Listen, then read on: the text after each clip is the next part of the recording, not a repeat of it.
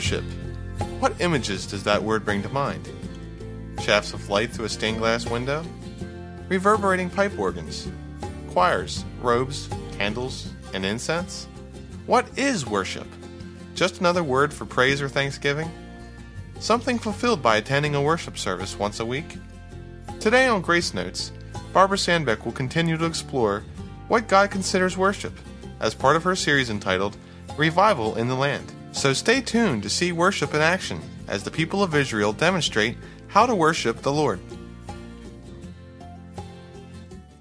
God has strong feelings about how we worship. We must not enter it lightly. Let's review what we've learned so far about God's prescribed way for worship. We found that worship requires preparation.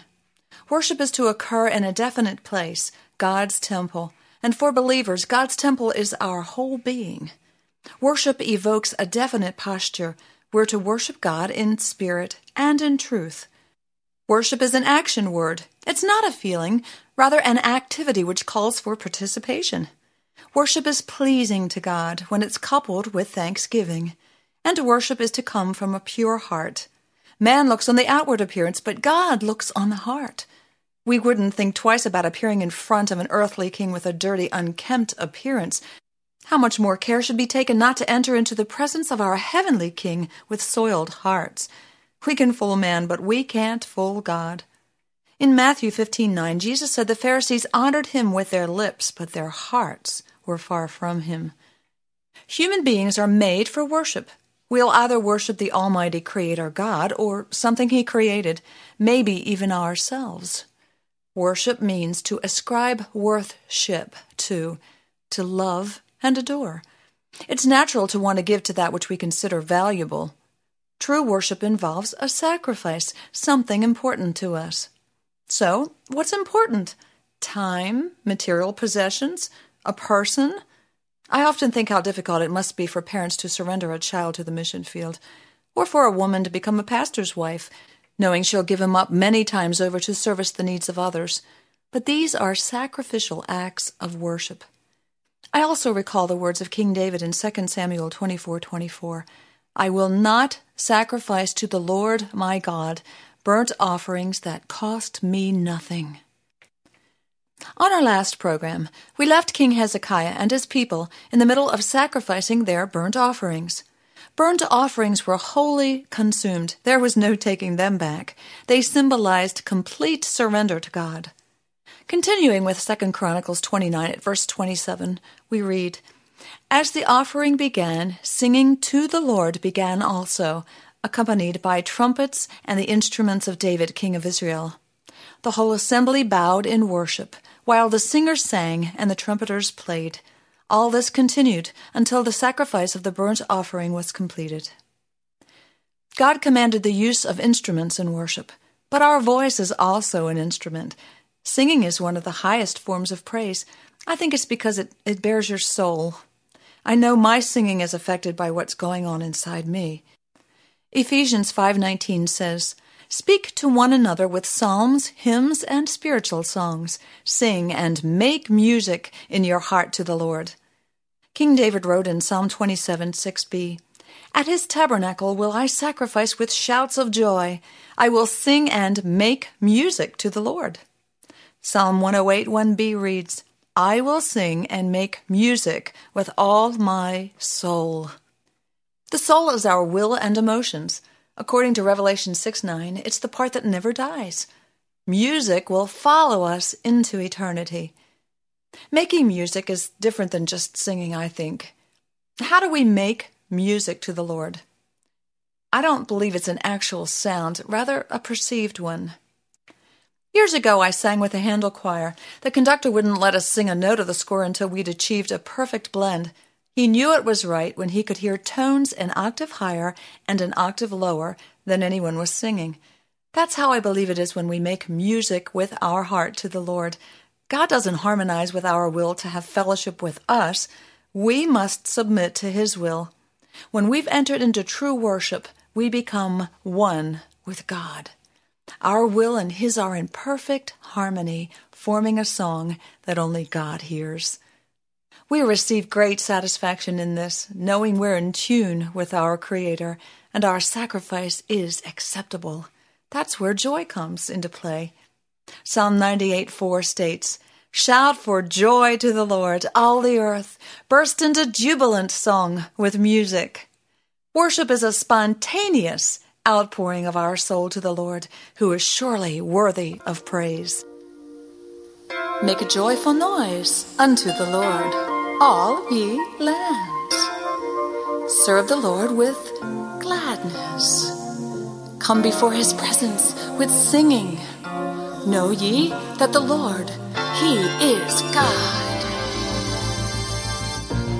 It is he that hath made us, and not we ourselves.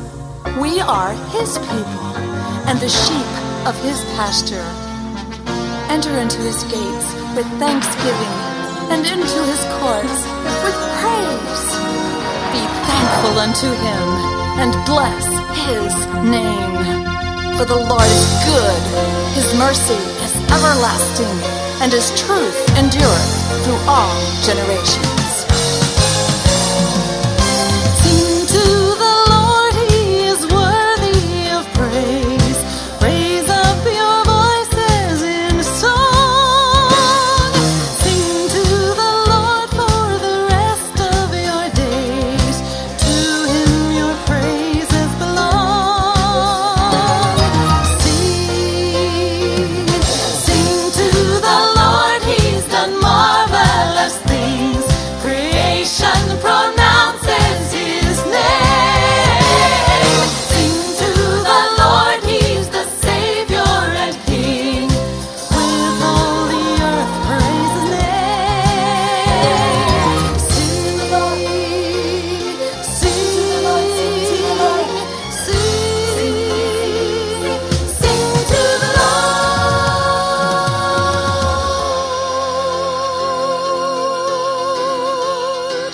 The Lord has provided for our every need. His mercy and love overflow. The gift of salvation is God's gift indeed. We sing that the whole world may know. May know.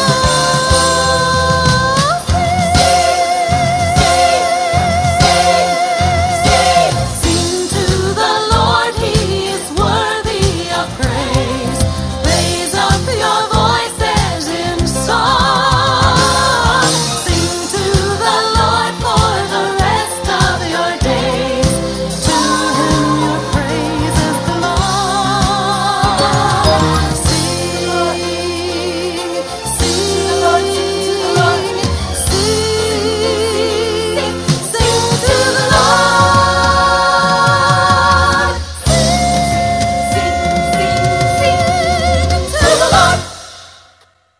How do we differentiate praise from worship?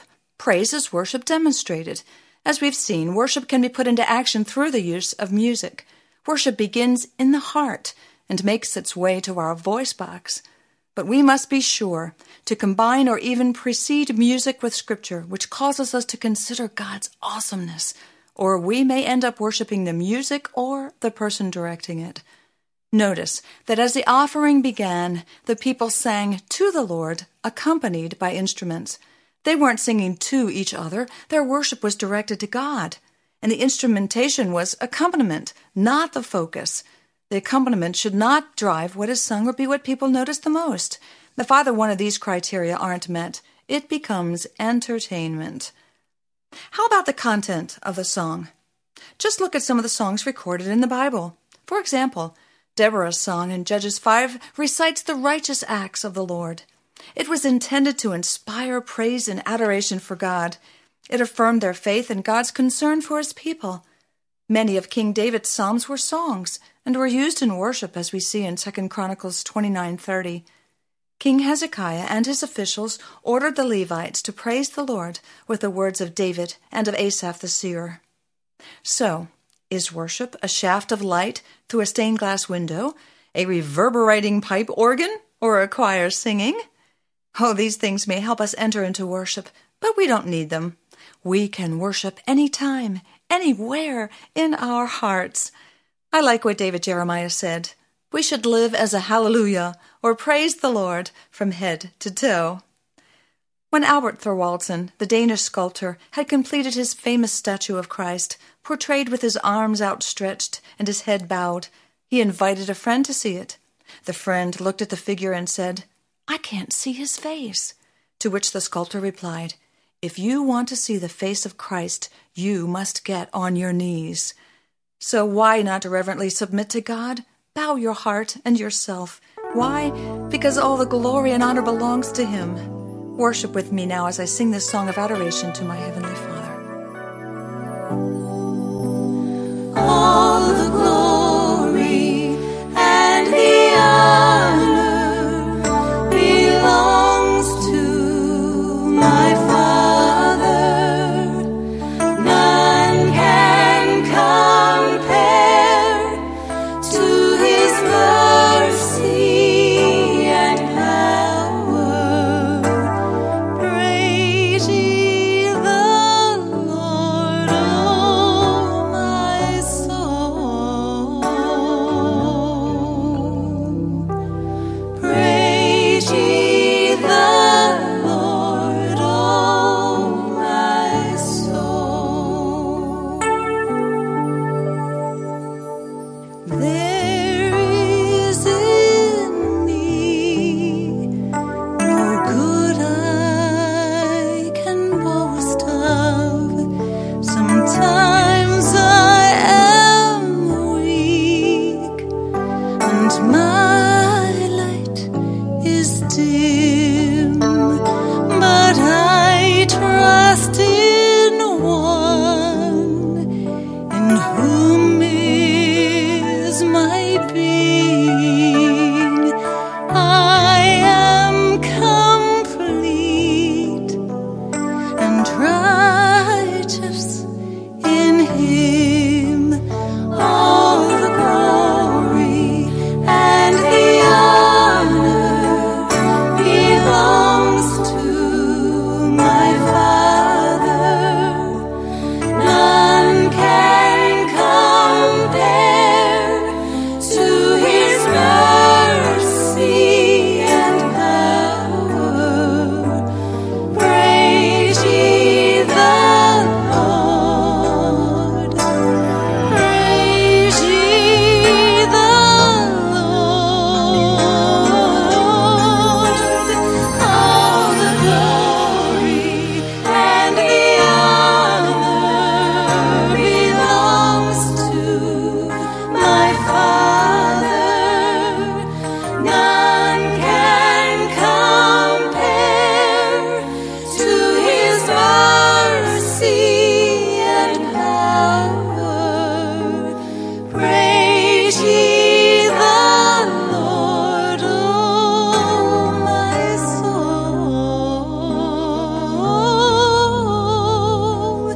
Praise ye the Lord, oh my